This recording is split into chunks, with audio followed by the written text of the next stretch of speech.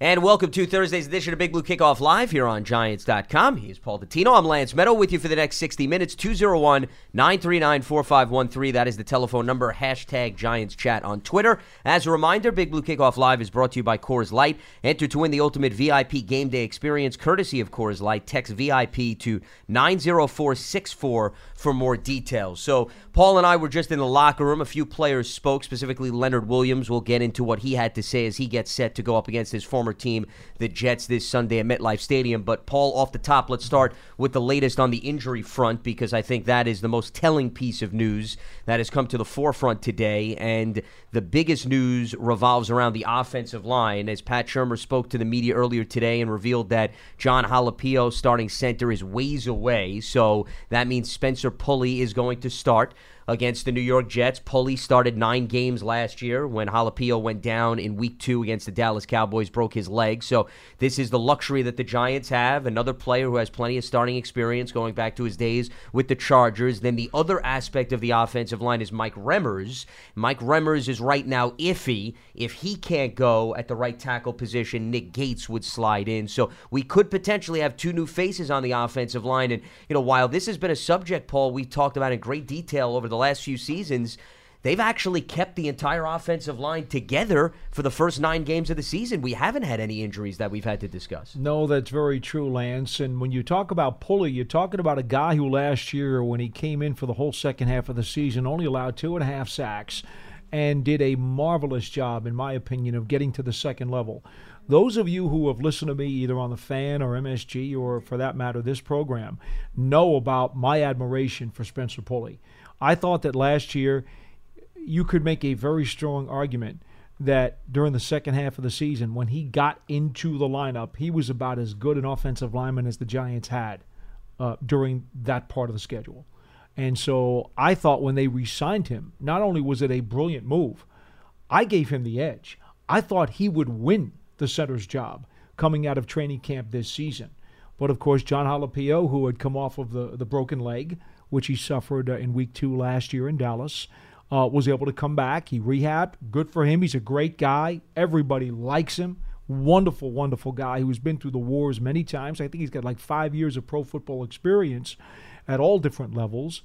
The Giants decided that it was basically almost a 50-50 battle, and that Halapio was the favored guy. Now, as I had said before, in the past, Halapio was a little bit wider, bigger frame, known to be a little bit better in run blocking, and Pulley clearly known to be better in pass blocking. More athletic, more able to get to the second level if he's going to take on other defenders downfield. Again, I thought Pulley would win the job. It didn't happen that way. Now, what I will say is, Pulley, as you've also heard me describe over the offseason, put on 10 pounds of muscle. He's a lot bigger and a lot wider up top than he was last year. I think that could bode well for him. That may help him be a better all-around player, to the point where if he comes in and does a really good job these next couple of weeks, I don't think it's out of the question that he could hold the job and win it and keep it. And so for the Giants' sake, I just hope that whatever the case may be, they get maximum production out of every one of these spots. Nick Gates, as you said, the second-year player out of Nebraska, who was a tackle at Nebraska, but I still think better projects as a guard in the NFL. He's played a little bit as the jumbo tight end this year. He is, right now, the best option at tackle. He played a little bit of tackle in the preseason, specifically left tackle. Yep. Because, quite honestly, the depth chart is so thin at that position, they figured, look, he played tackle in Nebraska. We might as well throw him in there and give him some snaps because we don't have anybody else. So that's where it stands now. If Remmers can't get better, he was not practicing today. If he can't get better quickly, Nick Gates will be the starting right tackle. Remmers dealing with the back injury, Halapio hamstring. Both of them were limited or did not practice yesterday. To be more specific, Jalapio did not practice. Remmers was limited. And then, of course, Evan Ingram, who in all likelihood is not going to suit up this week because of, obviously, the injury that he sustained and then re-aggravated, which is the mid-foot sprain that they're classifying it. The good news is it doesn't seem to be a Lisfranc injury, which when a Lisfranc injury comes up, that usually means surgery and you're definitely done for the season. So right now, his status is up in the air. Highly unlikely he's going to suit up. So we're talking about, Paul, a Giants offense that is going to be down Sterling Shepard and Evan Ingram, and there's going to be an opportunity for some of the other wideouts like Darius Slayton to continue to take on a bigger role, as well as Rhett Ellison to be involved more as the receiving tight end, because, this is now going to be another game in which the Giants are not going to be 100%. We've been talking about perhaps anticipating that game where Daniel Jones has everybody around him, still hasn't happened. And he still hasn't had an opportunity to cash in on I that. didn't have that either in week 1 or 2 because Tate was on suspension. Correct. So the Giants have yet to put their full and complete offense on the field, and we're already 9 games in, which is a shame, but it is what it is. Ingram said he expects to be reevaluated after the bye. Bye. Yeah. So maybe he's back for the Bears game. Don't know.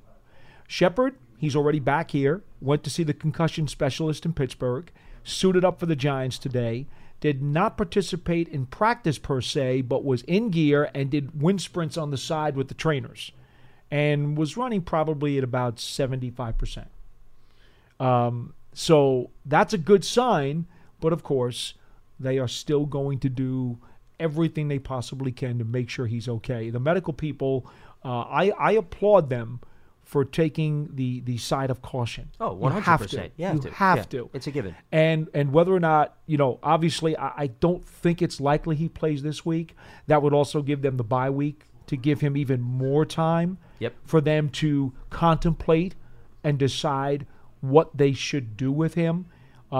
I think all the possibilities are open, including shutting him down for the season. I'm not saying that they will do that, but I think every possibility exists. Yeah, I would agree with you. I think everything is on the table at this point. The thing about concussions is even when a player starts to make progress, which was the case with Sterling Shepard, and we talked about this last week, we talked about this on the WFAN Giants Radio Network pregame show, it is such a fluid situation, Paul. You could have a great week of practice and then all of a sudden wake up the next morning and then deal with symptoms. So, it's not like a knee injury where you rehab it consistently, it gets back to 100%. And yes, there's always a chance you're going to re-aggravate it, but you figure based on what the tests show and everything else, you're back to full force. Concussions don't work like that. So that's why you can make progress over 3 straight days. The 4th day, you could very well have a setback. So that's why everything has to be on the table for Sterling Shepard, because they just don't know day to day what's going to come up. And that's why there's no reason to rush him back on the field. I think he understands that. That's why he's been meeting with specialists.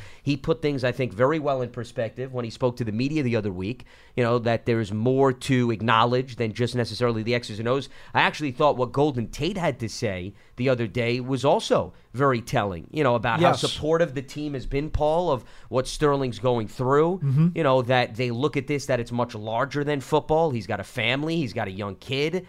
And that there's more to life than just the urgency of getting back on the field and helping your teammates. So I think there's no question that, as you laid out, the team is going to make sure that every T is crossed, every I is dotted, and then some. And it's not in pencil, it's in full ink. So we'll keep you posted on this program as he continues to make progress. But that's the injury report as it stands right now. Real quickly before we open up the phone lines, Paul, because usually Thursday we try to give a detailed synopsis of the opponent that the Giants are going to go up against, and they're getting a Jets team that is 1-7, has a number of issues. Probably the most telling statistic for the Jets is the fact that they have surrendered 37 sacks. That's the second most in the NFL. And you just wonder, okay, is this going to be a game where the Giants are going to be able to tee off and capitalize on a Jets offensive line that has not clicked? Leonard Williams spoke to the media earlier today, and he was asked, was there something you picked up on when you went up against this group in practice, why the Jets offensive line has struggled? And what he said was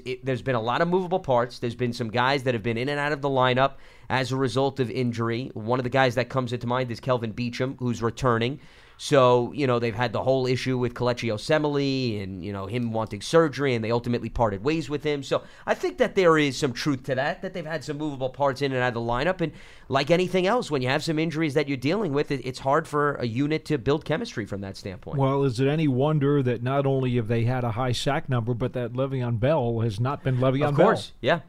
I mean, look at him. He looks very pedestrian right now. That's what happens when you don't run behind the Steelers' offensive line anymore. Bingo. I mean, and here's the thing. The last 2 games, the Jets scored touchdowns on their first 2 possessions after not doing so on their previous 30 tries. Okay? This is an offense that's had a lot of trouble for a long time, and then got off to good starts the past 2 weeks and thought that maybe they could sustain that, and clearly didn't, especially against the Miami Dolphins. Now, why does it all go bad for them? Pass pro, no doubt. Running game, a mess. Quarterback, in my opinion, very, very ultra inconsistent. I get it. Daniel Jones has had a lot of turnovers himself. He leads the league in them. But I think he's so much further along than Sam Darnold, and Darnold's already been in the league for 2 years. I was not impressed when Darnold came out. I did not think. I've said it before, and I'll keep saying it. Josh Allen, long-term, is going to be the best quarterback in that class. I've said it 1,000 times. I'm going to continue to say it. Josh Allen is the guy. He was the best guy in that class. Darnold was not. We'll see. Yeah, time will tell. I still think the sample size is relatively small. Also, remember, Darnold has missed a number of weeks this season because of mono. Not to excuse some of the decisions that he's made, it make you scratch your head. There's no doubt about that, Paul. But, he hasn't really had truly 2 full years of starting material to work with because he's been sidelined for so much. But, as you noted, the running game, 30th in the NFL. They're averaging just over 66 yards per game. This is just the one game. And we've seen this time and time again, Paul, throughout the season, where opponents are struggling in certain areas, and it's the get-right game for them, right, against the Giants. This is not the type of game that you want to allow Sam Darnold to be comfortable, Paul. Correct. And then he feels as if, all right, I got additional time. And then he looks like Joe Namath. Correct. Because, listen, we've seen that. You come into a game and you're like, oh, the numbers are anemic. They don't look good. And then all of a sudden, a guy starts looking much better. And the reason I bring that up, the one win that the Jets have had this season came at the expense of the Cowboys. And what was the difference in that Cowboys game compared to some other games? Dallas did not blitz Sam Darnold.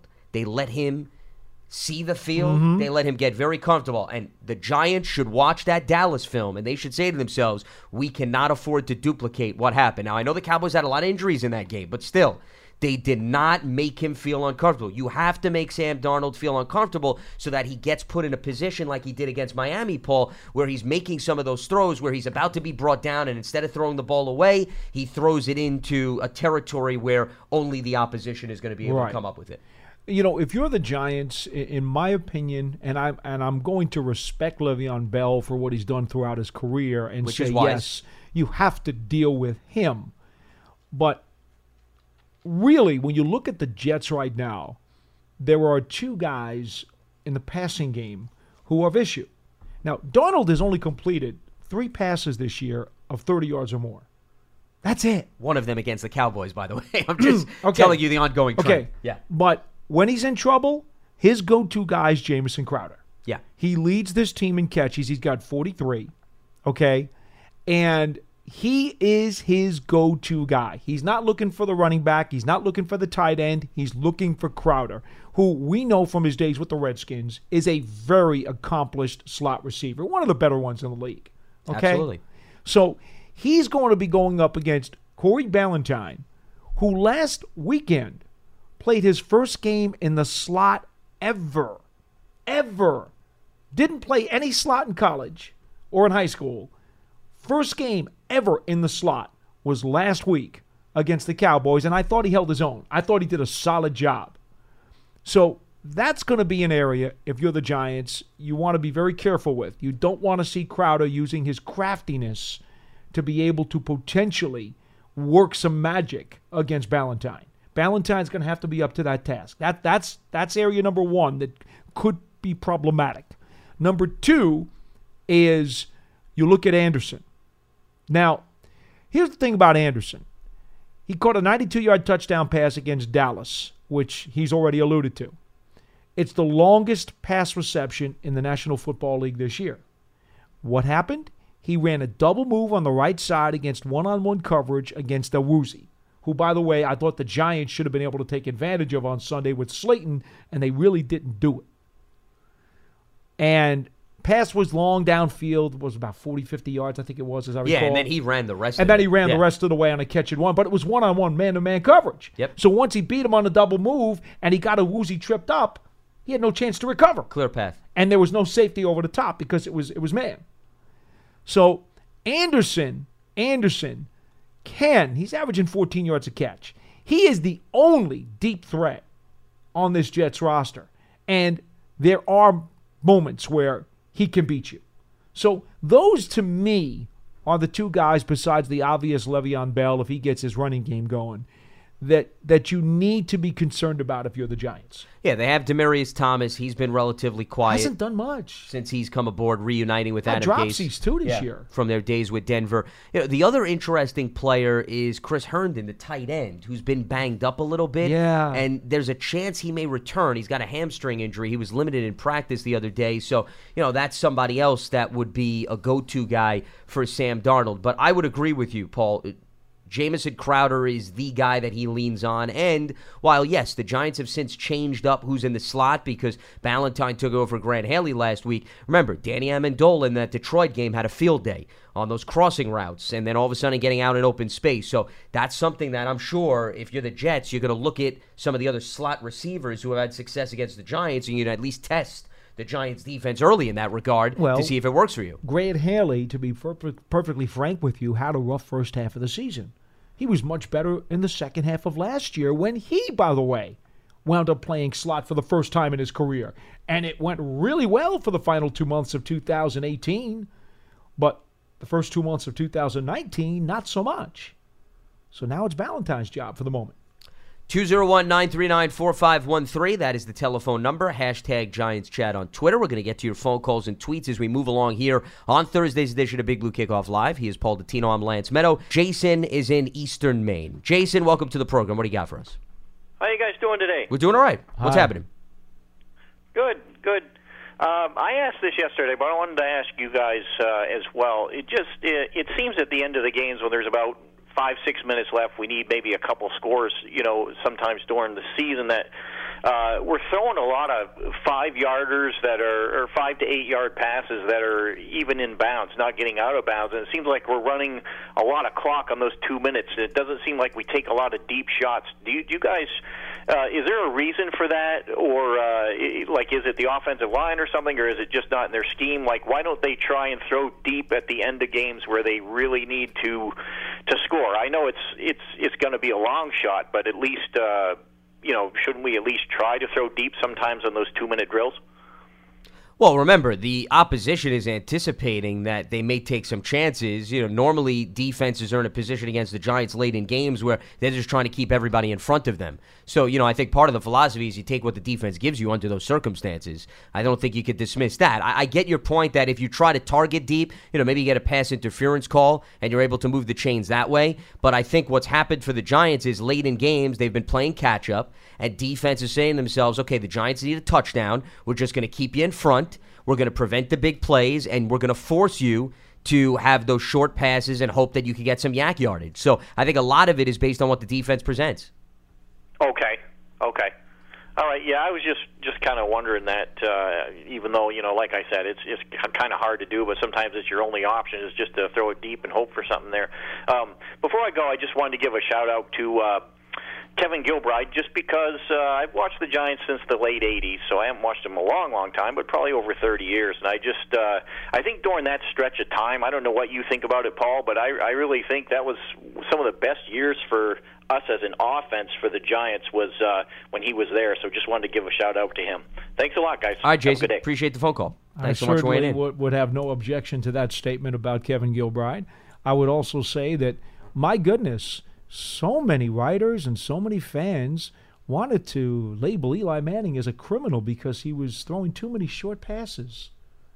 But now, Daniel Jones is having to throw a lot of short passes too.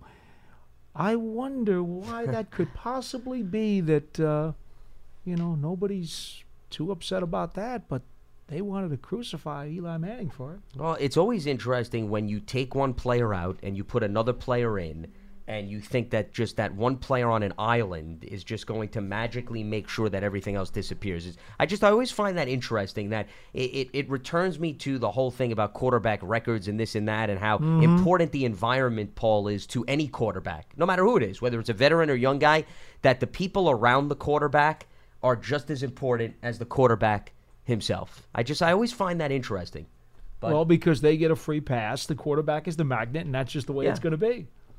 But anyway, it's just always interesting, though, within a season when you see two different quarterbacks in and similar results, and then you start to realize, okay, well, maybe one guy doesn't have the magic wand. I don't know. Do they really start to realize? I think it's interesting you brought it up. Do you see anybody writing an apology? Well, I don't think that's what I was expecting or that's what I was going for. I'm just saying from a big picture perspective. Just a very interesting observation. Okay. Let's head back to the phone lines. Don is in Texas. Don, welcome to Big Blue Kickoff Live. What do you got for us? Hey, Lance. Hey, P-Dot. Hi. How we doing, Don? All right, guys. Usually when I call in, I usually make it quick. I'm just going to ask for a few extra minutes on this one. All right, guys? All right, what do you got? So basically, a couple weeks ago, P-Dot, I called you and Russ, and I told you part of the problem of what's going on here is the fundamentals as well as the missed tackling and the turnovers. I really have to add another layer to this, and this comes with the 3 I's, and I'm going to get into all of them with you. The football IQ, the football identity, and football intimidation. So first, I would rather have guys who are getting beaten because they just flat out aren't as talented. A lot of the mental mistakes that you're seeing, and I'm not just going to single out a player. I'm not going to do that. There's so many things wrong here. But I'm also going to go right to the top all the way down to the bottom. Some of the players, they just don't even look like they know what they're doing, and then coming out, and then they're just out there floating around, running the wrong play, or they don't know the play. This is part of what the Patriots do great. Know your job. If not, you're out of there. This is one of those things with football IQ. You also got to make adjustments, and I want to put out a little, before I get to the other 2 points, with Pat Shurmur, his best coaching year, and I remember when he was with Minnesota the year before he got hired with the Giants, he had 2 running backs in Murray and McKinnon after Cook went down. That was their identity. The IQ of the team of that Vikings, not because Case Keenum was really good, they were a smart team, and their identity with the mixed backfield, which leads me to Barkley as well. He needs a real complementary back. As big and as strong as he is, he's more of a finesse type, and Wayne Gallman having 0 carries is unacceptable. The next point that leads to is the football identity, and the identity leads to complementary football. And I'm going to take it back to Gettleman's first thing. With his first press conference, run the ball, stuff the run, get to the passer. That is Giants football right there. And to me, the Giants right now currently look like a team without an identity. And the best way to protect Daniel Jones is to run the ball down the throat. Too much shotgun, not enough under center, not enough play action, not enough moving the pocket. It's predictable in shotgun. And the last thing I'm going to lead to is the intimidation. You got to be physical. This team is getting intimidated instead of being the intimidator. All right, well, we'll let you go on that note. A lot that you threw out there, Don, and appreciate the phone call. In terms of his point about the Minnesota Vikings, which I would agree with, they certainly were a well-disciplined team. I think you also need to take into consideration they had Adam Thielen and Stephon Diggs, 2 really good receivers. Case Keenum took care of the football. That's also important to note. They had a really good defense, okay? Let's not forget about all of these things. The defense was one of the top units in the NFL when Pat Shurmur was the offensive coordinator. The defense made plays. The defense took pressure off of the offense, and that's not a luxury that the Giants have right now this season. So if you just want to examine the offense, I get your point, but you got to look at the other side of the ball. Mike Zimmer and company, had one of the best defensive units in the league. Go and look up that group statistically. The other thing is, I would not necessarily classify Jerick McKinnon and Latavius Murray in the same class as Saquon Barkley. True workhorses that are capable and have a track record of having about 20 carries a game, whereas Barkley does have that, even though his sample size may be relatively small because he hasn't been in the league very long. So the dynamic's a little bit different in terms of the comparison to the Minnesota Vikings, Paul, that the caller was mentioning there. with respect to his larger points, yeah, I mean, you got to be able to run the football. You got to be able to stop the run, and you got to be able to win the battle in the trenches. But I wouldn't say that that's just necessarily a Giants identity. I think good teams across the league do that. I don't think that has necessarily anything to do with the Giants. I think any team that wants to make the playoffs consistently and be a force has to win those battles. Well, you know how I feel about balance and about power football. The Giants are running the ball just over 34% of the time, which is the fourth lowest percentage in the NFL right now. Last year, they ran it just about 36% of the time. So we're talking minuscule carries between last year and this year in terms of the percentage. It's not much. The problem is, let's not kid ourselves, when you get inconsistent production, whether it's in the passing game or in the running game, you're putting extra stress on a defense that, as we all know, is challenged right now. And you can't do that. So when the caller says you got to play complementary football, well, really what he's trying to say is the defense is challenged. You have to do everything you can to help them out from the outside, i.e., having an offense that's going to consistently control the clock. And how many times have you heard me say on this show, when you're a mediocre team, one of the best ways to help yourself is to control the time of possession, and especially in the first half of games. The Giants have not done a good job with that at all. The problem is, though, when you consistently get down 14-0, 17-0, which had been the case before the Dallas game. And that's what happens when you give up 9-minute scoring drives in the first half. Well, but then all of a sudden there's a little bit more urgency, I guess my point is, Paul, to put points on the board. And you wanted to go into a game saying, hey, we're going to pound the football. And now all of a sudden you got to get into a 2-minute type of offense and you got to start throwing the football. So I don't think game flow has allowed the Giants to have the luxury of that complementary type of football and that balance that the caller was hitting on. Well, there is a counter to that, Lance, and that is you take the opening kickoff and you go down the field and put 7 points on the board on the first drive. As opposed to deferring, you're saying. That's the counter to that. If you really want to force feed a resistance to what you're talking about, you take the ball right out of the get-go and you take it 8 minutes down the field and slam it into the end zone for a touchdown, and then put the other team on their heels. And at the same time, have controlled the clock and the time of possession and given your defense an opportunity, a fresh start, if you will, to try to see some momentum. 201-939-4513 is the telephone number. Let's head back to the lines. Jose is in Orlando. Jose, welcome to Big Blue Kickoff Live. What do you got for us? Good afternoon, Lance and Paul. How are you guys today? Hello. Doing nice right. to talk to you. All right, good. I call often. I just have a couple of things I want to unwrap here, and bear with me for a second. And I respect you guys. I listen to the show all the time. I call in all the time. There is one thing, though, that I disagree with a little bit. The first caller wanted to talk about a draft pick, and I get that it's early in the season. But right now we have guys that are employed by the New York Football Giants who are out there scouting players.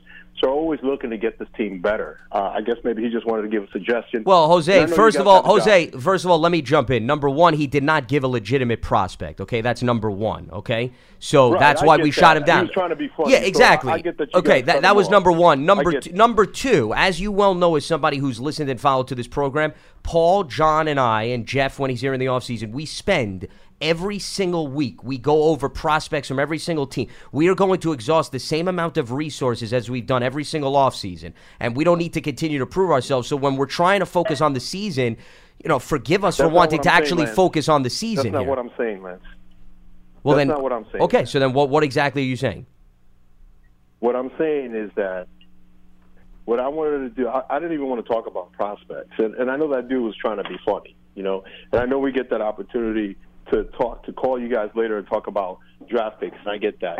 And there will be opportunities where I'll call back and talk about that. What I really wanted to say, first and foremost, more than anything, is if you guys see Sterling Shepard out there, please tell him that our fans are pulling for him. It's not easy coming back from 2 concussions that close in time. I played ball before, and I coach down here in Florida. I coach football as well. Mm-hmm. So I know that's not easy, what he's going through. And if they put him on the shelf for the rest of the year, as an ex-player and as a coach and as a fan of the New York Giants, I won't be upset with that because he needs to get better. That's number one. We concur. Another thing I wanted to talk about is I have a scenario question for you guys, and this is one thing that I'm looking at, and I know you guys had opportunity to talk to players and see players. You're on the inside. A lot of us don't see. Now, one thing I want to talk about is the offensive line. There's some things and some mistakes that I'm looking at. I record games. I watch them. I don't follow the football when I watch games. I look at players and things. And I'm seeing some things, and correct me if I'm wrong, guys, if maybe I might be seeing something incorrectly, is I'm seeing some of the mistakes that our offensive line is making that they were making last year with different players. So I don't think that the issue could be the players. I could be maybe there's opportunity for our offensive line coaches because, and I'll be specific, there were some stunts that the Dallas Cowboys were running against us that we lost, that we were messing up with stunts again, where the guard and where our guard and our centers and our tackles weren't communicating with each other on stunts. And these are things that teams are starting to game plan against our offensive line, where those are things that they're coachable. Those are things that can be corrected. So hopefully we'll see that we're not headed towards a trend where this thing continues to happen. So I'm hoping that the Giants will make adjustments. Again, I know I know Coach Sherm talks about it as well. And lastly, I just wanted to give you this one thing. You're going to get calls from fans that are demanding for Coach Schumer to get fired, and I think that's ridiculous. Sorry, Shermer, you're right. I think that's ridiculous because people, for some reason, think that if you fire that head coach, your team's going to make it to the playoffs, even if they hire like Bill Belichick the next year. Yeah, of course. You guys got to, and fans need to understand that if you do go about that route, you're going to back your team up a little more because what's going to happen? The new coach is going to have to bring his coaches in, put in his game plan, and that takes time. So pump the brakes a little bit on the firing of our head coach. I'm just thinking about hopefully they'll make adjustments. I appreciate you guys giving me a chance to vent and to talk, but I'm really excited for next year again. Even though we have more games pulled out, I'm excited for us to continue to build because when Gettleman came, I always said, okay, it's going to be a 3 or 4 year process. With that said, guys, thank you for taking my call. I respect you guys. Hope you have a wonderful week. All right, Jose. Appreciate the phone call. Call us back again. Thanks so much for weighing in. You also don't want to start exposing your young quarterback to multiple offenses early in his career, too. And also, I've said this multiple times, I'll echo it again. There's a reason why certain franchises who play the game of musical chairs with their head coaches do not make the playoffs for decades. Forget years, decades. And all you need to do is look at the team that Pat Shermer worked for previously, the Cleveland Browns, who have had a lot of different head coaches and a lot of different quarterbacks, by the way, over a short period of time. Forget a long period of time. Let's head back to the phone lines. Let's go to Scott in New Mexico. Scott, welcome to the program. What do you got for us? Hi, guys. How are you doing today? Hey, Good, Scott. What's happening? First of all, I was very interested in the callers and your analysis of what they were saying. But I think, Paul, you had one of the more salient points, I guess, for the entire season. Because I always, and I think I've made this statement numerous times about the running attack and how important it is and how you don't make the playoffs unless you can run. I was looking at the statistics lately, and in 6 games, Saquon Barkley has averaged about 66 yards approximately, and Wayne Gallman's averaging about 13 yards. And obviously, it's approximately about 80 yards between the two of them. Potentially, I know Saquon may not be at 100%. But He's not. And he admits to that, by the way. I'm not telling you anything you don't know. He knows he's not 100%. That ankle is an issue, and he's going to have to deal with it the rest of the year. But in regards to this, a lot of the running plays, David Deal touched on this. They're not running perimeter runs. They're running up the middle. And in the last game, you had, I think, 14 carries for 28 yards for Saquon Barkley. Right. Yep. So isn't this the very definition of insanity, of trying to duplicate the same things game in, game out? Because obviously you both know the definition of insanity, trying to replicate something and expecting different results. And game after game you can watch what's going on, and you see that the runs up the middle or they're getting nowhere. So, and they haven't changed it for 9 games. So I'm wondering what's, in regards to the last caller, in regards to coaching, the buck has to stop someplace, and the person who calls the plays, who sets the tenor for the team, is the head coach. Whether you believe he should be fired or not is inconsequential to me. It's what the performance is from game to game. And Lance, you were saying that the teams are getting behind, but I don't know what the average number of snaps you get in a game or possessions it's you get in a game. roughly about 72, 73. It used to be about 65, but the game has sped up a little bit. Yeah. Okay, so I don't think necessarily, even if you're down 7-0 or even down 14-0, you abandon the run. But the real thing is, how do you get a motivational scenario going with the offensive line, which seems to be underperforming? And I mentioned this, Lance. I think I was on a conversation with you, with John, about the team regressing because I came up with statistics from 2018 versus 2019, and they were virtually the same. So I'm looking at a team that doesn't seem to be performing, but someone has to take responsibility for that. It can't be just a blanket, no one's doing anything right, because there is one person that does set the tenor for the team, and I wanted to get your opinions, which I'll be glad to take off the air in regards to that, because otherwise coaches would never get fired. And that's the thing that bothers me, because I think the nucleus of the team is there. They have players. I know there's been injuries, but every team has been injured this year in the NFL. I mean, look at San Francisco, which hasn't lost the game, and they lost both of their tackles, McGlinchey and Staley, and they're still playing extraordinarily well. Yeah. So my not frustration, but why I'm perplexed about this is why hasn't this situation, certainly with the running attack, been corrected by then? And thanks, guys. I'll listen to your comments off the air. Sure. All right, Scott. Appreciate the phone call. Thanks so much for weighing in. Well, let's attack this in two pieces, okay? It's been my general philosophy, as stated everywhere for years, is that the play calling and the head coach should be separate. I don't run away from that. This has nothing to do with Pat Shurmur in particular. I have always said the head coach should not call the plays. His offensive coordinator should. There are 14 head coaches in the NFL today out of the 32 who call their own plays. 10 of them previously came from a system where the head coach had called his own plays. So they were groomed in it, much like Pat Shurmur was. Remember, he's an Andy Reid disciple. Correct, who Andy Reid's always called for years. Yeah. For years, until he changed recently. But for years. So this is what these guys know. Okay? I don't blame them for it. I don't say that they're wrong for it. My preference just happens to be that the head coach does not call the plays. It's my opinion that this game is so complicated, it's so fast, it's so fluid, that there are too many things going on. It's like a squirrel trying to cross the New Jersey Turnpike. It's, in my opinion, okay, I would not want that type of situation going on in my head on game day while the clock is rolling and while the ball is in play. I personally would like to see that part of it off my plate so that I could manage the game as opposed to calling the details of the game. I'd much rather manage the game. And that's what Parcells did. That's what Tom Coughlin did. Yeah. Okay? Is it any wonder that I would feel that way? I mean, those are the guys who I cut my teeth on. So that's how I feel. It has nothing to do with Pat Shurmur. Let me make that very, very clear. But that's an apples and oranges thing. I prefer apples. Other people prefer oranges. So that's the first thing I would say to you, how I differ from what's happening here right now. Again, I'm not saying anybody's right or wrong, but it's a preference that I have. The second part of the question. When the Giants are running the football, okay, and they get stuffed on these up-the-middle plays, many a times it's coming against not just an 8-man box, but actually a run blitz.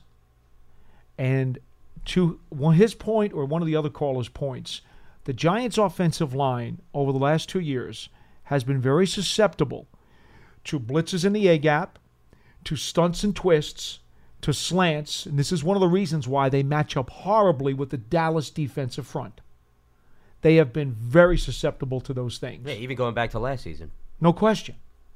They've also, this year, if you've noticed the last couple of weeks, been very susceptible to delayed blitzes in the interior. Detroit. And Dallas. Yeah.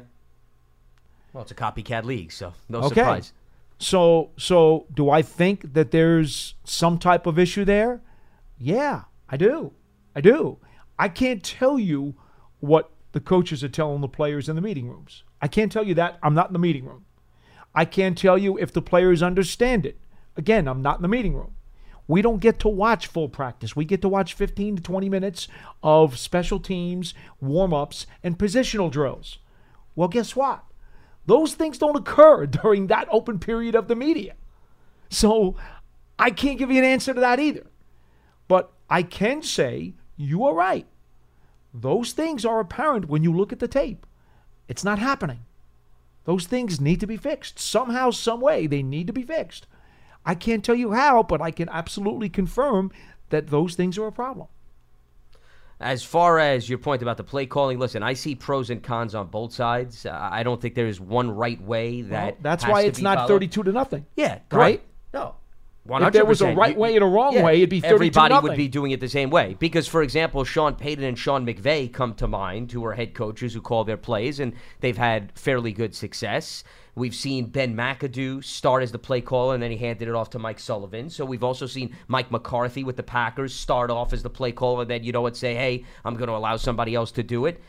Variety of different ways it's a mixed of bag. doing things. But I also think that you can't dismiss the fact that a big part of why certain coaches are hired to be head coaches, Paul, is because they have their ability to come up with plays and call plays.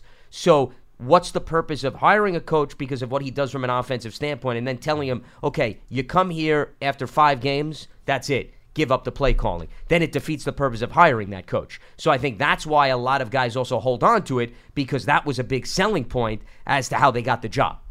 Especially a guy like Sean McVay, for example. They love the fact that he was a creative play caller, and I don't blame him, even when the Rams hit a 3-game losing streak, for him to not say, hey, you know what, I'm going to give up the play calling because we've hit a patch where we're struggling. 201-939-4513. Outside of Doug Peterson, who was the last head coach who called his own plays and won a Super Bowl? Oh, won a Super Bowl. Wow. Well, the Patriots have won so many. I'd have to bring up the list of Super Bowl champs. Do you have it in front of you here? I'm going to go all the way back to the 2010 Green Bay Packers. That's how long it is. With McCarthy. Okay. With McCarthy. Yeah. And Peyton the year before that. And as far as I can tell, just by looking at this very, very, very, very briefly, those are probably the only 2 that I can find. But I think also it would be interesting to see playoff success, meaning getting to the of playoffs course, as opposed to just winning the Super Bowl. And I'm only talking about maybe the last 20 years because we all know Tom Landry called the plays for the Cowboys when they won championships. Yep. So that goes back a long, long way. I'm talking about today's NFL. In the last 20 years, I'm thinking, and again, please, this is a very unofficial, quick 10-second glance. I'm thinking those are the only guys. Well, but here's the thing. What about on the flip side? What about a head coach who calls his own defensive plays? Do you consider that as part of the equation? Or are you just looking at the offensive guys? The reason I bring that up, Dan Quinn, when the Falcons got there, he was heavily involved in terms of the play calling for the defense, not the offense, because you had Kyle Shanahan. See, here's the thing. So do you consider that as part of this conversation we're having? The question becomes, does the head coach call the specific plays? Does he have the play card, and does he call the specific plays, or does he do what Coughlin did? And that is, Gilbride calls the plays, Tom hears it in the headset and has the right to veto or change the call. Well, unless somebody's going to publicly reveal that, it's hard to really truly tell what exactly is happening. I know how the Giants have always done it, and I know how Coughlin ran it. I know how Parcells ran it when Earhart was calling the plays. Again, that's where I cut my teeth, so that's my preference. And I stand by that. I'm not going to back off of it. I'm also not going to say that the other side is wrong. Let's head back to the phone lines, 201-939-4513. Cecil is in the Bronx. Cecil, welcome to Big Blue Kickoff Live. What do you got for us? How y'all fellas doing today? Hi. All right.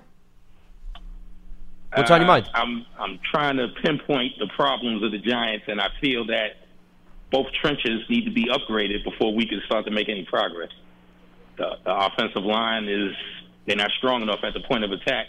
That's why Barkley is only getting 2 yards per carry or whatever. Everybody's getting pushed backwards or sideways when we play the Cowboys because all they do is come in on slants. And they have to get stronger. They have to either draft guys that's stronger on the offensive line because the weight room is not working for the guys we have now, or they'll have to get some free agents that's stronger on the offensive and the defensive line. And how do you feel about going to a 4-3 since we have more accomplished linemen than linebackers? I am in favor, and I have said it publicly. I'm in favor of a 4-3, especially since Leonard Williams came in that trade. But that's just me. Again, that's just me. It's simply a preference. Because I know the coach, he likes a 3-4, but well, that's his background. Yep. And again, that's why he was hired. Now, when we had Connolly, I felt we was making a little progress, but that only lasted, I think, one game before he got hurt.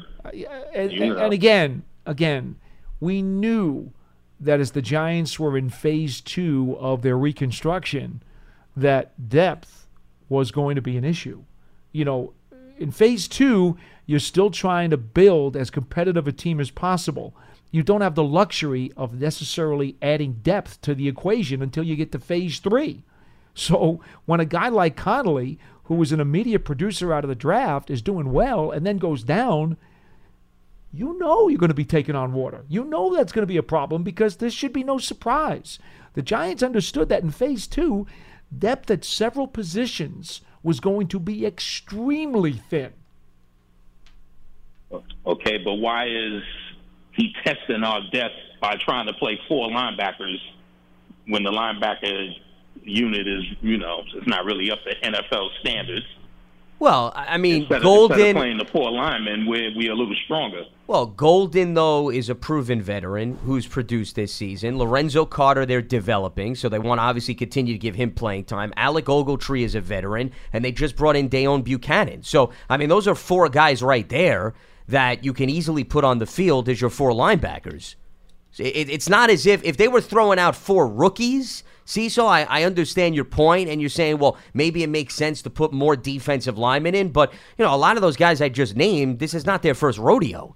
We're talking about veterans and then Lorenzo Carter, who, once again, they feel is going to be a big part of the defense moving forward. So the answer is not to then put him on the bench and let him observe. The answer is to let him go out and play.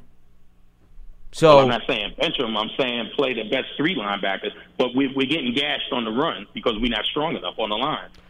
So if you put 4 linemen, Elliott said he had the easiest 140 yards. Well, of course he did. Well, because the Dallas offensive line up front was building up the holes. But to me, it's not so simple that, you bring in an extra defensive lineman and now you're going to start stopping the run. The 3 guys that are up front also need to win their battles too. Let's not excuse that. That goes hand in hand with stopping the run too. The Giants are not the only defense in the NFL that runs a 3-4. There's plenty of defenses that have 3 guys up front and they get the job done, or at least they stick to that defense. So I don't think it's the philosophy just because you're struggling, now all of a sudden you try to bring in an extra defensive lineman out there and that's all of a sudden going to solve all your problems. I agree with you. You put your best personnel on the field. That I agree with you. But if James Bettcher feels that having the 4th linebacker out there gives him the best chance to win, then that's how he's going to operate moving forward. Their record is 2-7. It hasn't been proven on the field, though. Well, how many games do you want to try to experiment with that without making some kind of changes? Well, and I think that's why they brought in some other linebackers since. By adding a guy like Buchanan who's seen his snap count go up. Now the last game went from 11 to 28 snaps. I'm assuming that snap count's going to go up. And also Leonard Williams was just acquired. So, he's going to get more and more comfortable as the weeks go along, and you figure his snap count is going to continue to increase, which even Pat Shurmur and James Bettcher indicated that they wouldn't be surprised if that happened. So, a lot of the new faces, they're just arriving. I think we got to see a few more games before you start saying they got to go in a completely new direction. Not new, just change it up a little, Well, but here's the thing. They don't play 11 personnel 100% of the time. They switch it up every now and then. So why not put the 4 linemen out there and see how that worked for a couple of series and see how it worked? Switch it up. This way you have some kind of basis to go off on and see which direction you want to go. Well, and like I said, since Leonard Williams just arrived, we're talking about one game that he's been on the field. there's perhaps going to be an opportunity to show that look more often. But, until we see a few more games with Leonard Williams out there, it's hard to say that that's not going to be done. That's my larger point. And appreciate the phone call, Cecil. Thanks so much for joining the program here. They are going to continue to employ Leonard Williams, Paul. I mean, even he himself said, as impressive as it was to see how many snaps he was out there and how active he was, he was still asking Dexter Lawrence as a reminder, okay, what play are we in? Is this where I'm supposed to line up? You can't expect him to snap his fingers and everything to be, sailing smoothly that quickly. So once he's on the field, once he gets a few more games under his belt, I don't think it's crazy to think that maybe they switch up some of the looks, but you can't expect that to happen immediately after just one game. I understand. That's all. I just think that's asking for a lot. It is, as Coach Shermer has admitted, though, in one of the easier positions to make that adjustment if you're going to do it. Well, it is, but even Leonard Williams himself is not going to be the first one to say, oh, yeah, I just lined up, and because I played defensive lineman for the Jets, I just get after the quarterback. There's still some nuances to a play that you have to know the ins and outs. So, if the player, and I don't think Leonard Williams is doing that, to prevent himself from coming off as, I'm the greatest defensive lineman. I think he was truthful. I think he was upfront. I think he was being honest. Very frank. I have no problem with that. And he was saying, hey, it was a bit overwhelming last week. Yeah, I was adapting to a new team, new personnel, a new scheme. And, there were times during the game where I looked over at Dexter Lawrence and I just wanted assurance from him that I was in the right spot. And I don't blame him. Better you do that than just go out on your own, right, on a tangent and act as if you know what you're doing. No, so I think he was fair. Brutally honest with the media when he was expressing that. And that's why I said, when callers are coming in and saying they should move this personnel around, if Leonard Williams is saying, hey, I'm just getting my feet wet with the Giants, James Bettcher is not going to do his due diligence to say, well, let's get extremely creative week one when Leonard Williams just arrived. It just, to me, you're hurting the player more than you're helping him under those circumstances. It's definitely a fair point. However, I would also add that, given the Giants' troubles against the run this year, whether or not it was Leonard Williams or even Olsen Pierre, you could certainly make a case for doing a lot more 4-3. And I prefer it myself. But again, apples and oranges. I'm not going to tell anybody that they're right or they're wrong. I'm simply going to tell you what my preference is. We got a few minutes left, a few callers still on the line, so I want to get an opportunity to have everybody voice what they have to say, but let's try to at least keep it short, sweet, and to the point. Bruce is in Albany. Bruce, welcome to Big Blue Kickoff Live. What do you got for us? Hi, guys. I'm glad to see Spencer Pulley's finally going to get a chance to get in there because Jalapeno, this basically is his first year at center. He got hurt so early last year. Yeah. And I think if you look at the sample size that we have on both players now, I don't think there's any comparison. A lot of the problems we were having on the offensive line last year, they went away when Pulley started playing. I think he's just a smarter center. I don't care about how big he is or anything else. And the other thing is, I'd love to see Eli Manning calling the plays. Is that a crazy idea? Well, I can tell you that's not going to happen. You could wish for it, but it's not going to happen. Why not? The guy probably knows more about offense than anybody in the coaching staff. I'd love seeing that. Well, I don't doubt his knowledge of the offense. I won't disagree with you. I'm just telling you that that's not going to be happening. As big an Eli fan as I am, I can honestly tell you that never crossed my mind. It did now. No, you made it cross my mind. He made it cross your mind. Yeah, I don't think you were necessarily coming up with that in the lab. Right. And that's all I got. All right, Bruce. Appreciate the phone it. call. You brought a smile to my face. I haven't done that much lately. Thank you. Well, I don't think there's any doubt that Eli Manning has the knowledge to be a play caller. There's no question. I don't know, though, after his lengthy career comes to an end, if the first thing he wants to now delve into is coaching. He might coach some, youth team. Yeah, I could see that. I could see him coaching, absolutely. 10, 11, 12-year-olds. Yeah. I could see him doing that because he'd be great with kids. Correct. But I don't see him. He's got enough of them himself. Yeah, I don't see him grinding. Well, plus he's got some nephews, too, that from what I hear are pretty talented that I'm sure he could be coaching up, too. Let's go to Chris in New Jersey. Chris, welcome to Big Blue Kickoff Live. What do you got for us? Hey, Lance. Hey, Paul. I'll make this quick. I know we're pressed for time. Yes, sir. So, guys, I'm going to throw a few names at you. Henry Hinoski, Madison Hedgecock. I'll even go back to Jim Finn and Greg Camella. Yep. I know we got Elijah Penny. And he did a great job when he's in there catching balls, and he made a great play blocking that punt against the Cardinals. And, I was going along with Shermer's theme here with he wants a pass-catching fullback. Well, it's not like they're utilizing Penny, coming out of the backfield for 5 or 6 catches a game as a fullback. My problem is we've had problems on the offensive line. I want a traditional fullback. Going back to a few callers earlier, talking about the identity. What is the identity of this team? And going back to what Gettleman said with the smash mouth type of football. That's one thing that's missed from Giants football in a number of years. We got to, in the offseason, my wish is a traditional fullback, a guy that can get up there in Barkley, get to the second level, put a hat on somebody. And that's something that I think that will, help Barkley's longevity and also create, Barkley reaching that second level.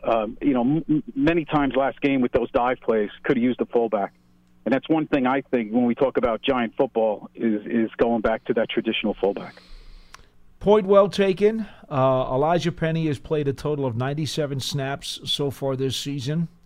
Only twice during this year, in weeks 5 and 6, did he play more than 20% of the plays in the game. In fact, the most snaps he's ever seen in a game this year was 25 in week number 5, which was 36% of the snaps that particular weekend.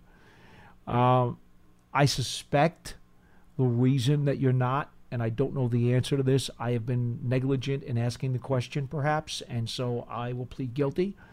Perhaps it's because the Giants have had so many injuries at the wide receiver and tight end position that they feel they need that extra body out there because their starters, who would have been counted on to produce at a very high level, have not been available to them. Therefore, they believe that putting extra quantity of guys on the field, therefore the 3 wide receivers, may be one of the reasons. You could argue a lot of times also them getting behind is another reason why they're going to use a lot of 3 wide receiver sets. There can be a plethora of reasons why this is the case, but I go back to Maurice Carthon and Joe Morris, and quite frankly, I can even go back a lot further than that, but I won't bore you with those details. Well, the other thing is, remember, Rhett Ellison served as a fullback for Adrian Peterson. So, he could play the position too, but to your point... They haven't used him that way at all. No, they haven't. But to your point, Paul, this is where the injury plays a role. Now, with Evan Ingram down, okay, Rhett Ellison's got to be a tight end because he's one of their best options. But they don't have nearly as much depth at tight end because, remember, they let a few guys go over the last few weeks. So here's where you can't afford to even move him, let's say, into the fullback role because you need him to take on the tight end position. So injuries, I think, has certainly complicated matters. Yeah, and guys, before I go, I'm more or less talking about next year. We're halfway through the season, and I'm talking about next year when they hit the spring workouts and we're looking for free agents or draft picks to just go back. And I go back to Carthon too. I mean, coming over for the Generals, where Carthon came. But that whole plethora of fullbacks that we've had, you couldn't have that Giants running game without that traditional fullback, in my opinion. Well, but, I thanks think again, guys. you got it, Appreciate Chris, and appreciate the phone call. I just think also the fullback position has changed in terms of the creativity and the way teams are utilizing guys. For example, Baltimore has a fullback who is like an extra offensive lineman that they bring in, and the Niners, I know a caller referenced San Francisco, Kyle Juszczyk, who's now going to slowly be returning. He's like a jack of all trades. He's a Swiss Army knife. He's not just always used as the guy that's going to line up in front of Tevin Coleman or Matt Breida and unclog the hole. He's also utilized as a receiver by Kyle Shanahan. So the definition of the fullback that the caller was referencing and you were reminiscing about, Paul, I just don't look at that as the fullback of now. That's the fullback more of old than the fullback of today, where you have a guy in the roster, you put him in the I formation, you line him up in front of the running back, and you say, hey, block. Very few teams are going to dedicate one guy on the 53-man roster to that. Let's face it. You're right. They can't afford that resource. The game has morphed, and that position has become really a dinosaur when you get down to it. All right, let's close up shop. We don't necessarily save the best for last because I want to make that very clear, but we're going to squeeze in Charlie in Portland, Maine. Why did Charlie, I know what's you happening? were going there? Hello, Charlie. Hey, guys. Hey, how are you gonna create a winning culture when you keep losing? You can't create a winning culture unless you win. We're not winning games. We haven't won games for so long. You know what, Charlie? Well, before you go anywhere else, I'm going to stop you right there. That's exactly why the next 2 months are very, very important. For anybody who says, okay, Giants are 2-7, they're out of it, it doesn't matter, who cares, mail it in, I don't want to bother watching the games anymore, it's worthless. No, that could not be further from the truth, because what you're saying is absolutely correct. It is critical for this organization and the players in that locker room, whoever may stay going through the offseason, that they start to turn the ship around and win some of these games. It won't matter with the playoff schedule in January, but it will matter as to the makeup of this roster going forward. Totally. I agree with you. Wow, pigs are flying today. Magical. But he's right. Also, look, the thing is like, Betcher is, I don't know what he's doing. His scheme is too complicated for these rookies. Baker's saying, I don't even know where I'm supposed to be. And then I just saw, this questioning with Schermer about, the 40-yard pass. And he was saying, well, Corey Ballantyne was supposed to be in man only until about 10 or 20 yards down. Then he was supposed to switch over to zone, and then the other guys on the other side were in man, and then they were supposed to switch over to zone to pick the guy up coming across. This is 3rd and 14. What are you doing? Either be in man or be in zone. What? He doesn't know how to simplify his defense to save his life. It's ridiculous. And if you want to blame the player, then it's still on the coach. Why is he still playing if he doesn't know the plays? It's ridiculous. And the same thing with Hal Hunter, who will be hunting for a job soon. If he can't get these offensive linemen, which are so much better than we had a year ago, to figure out stunts, what is he doing? And what you're saying, Paul, is like Schermer should hand off the play calling to Schuler for the last 7 games.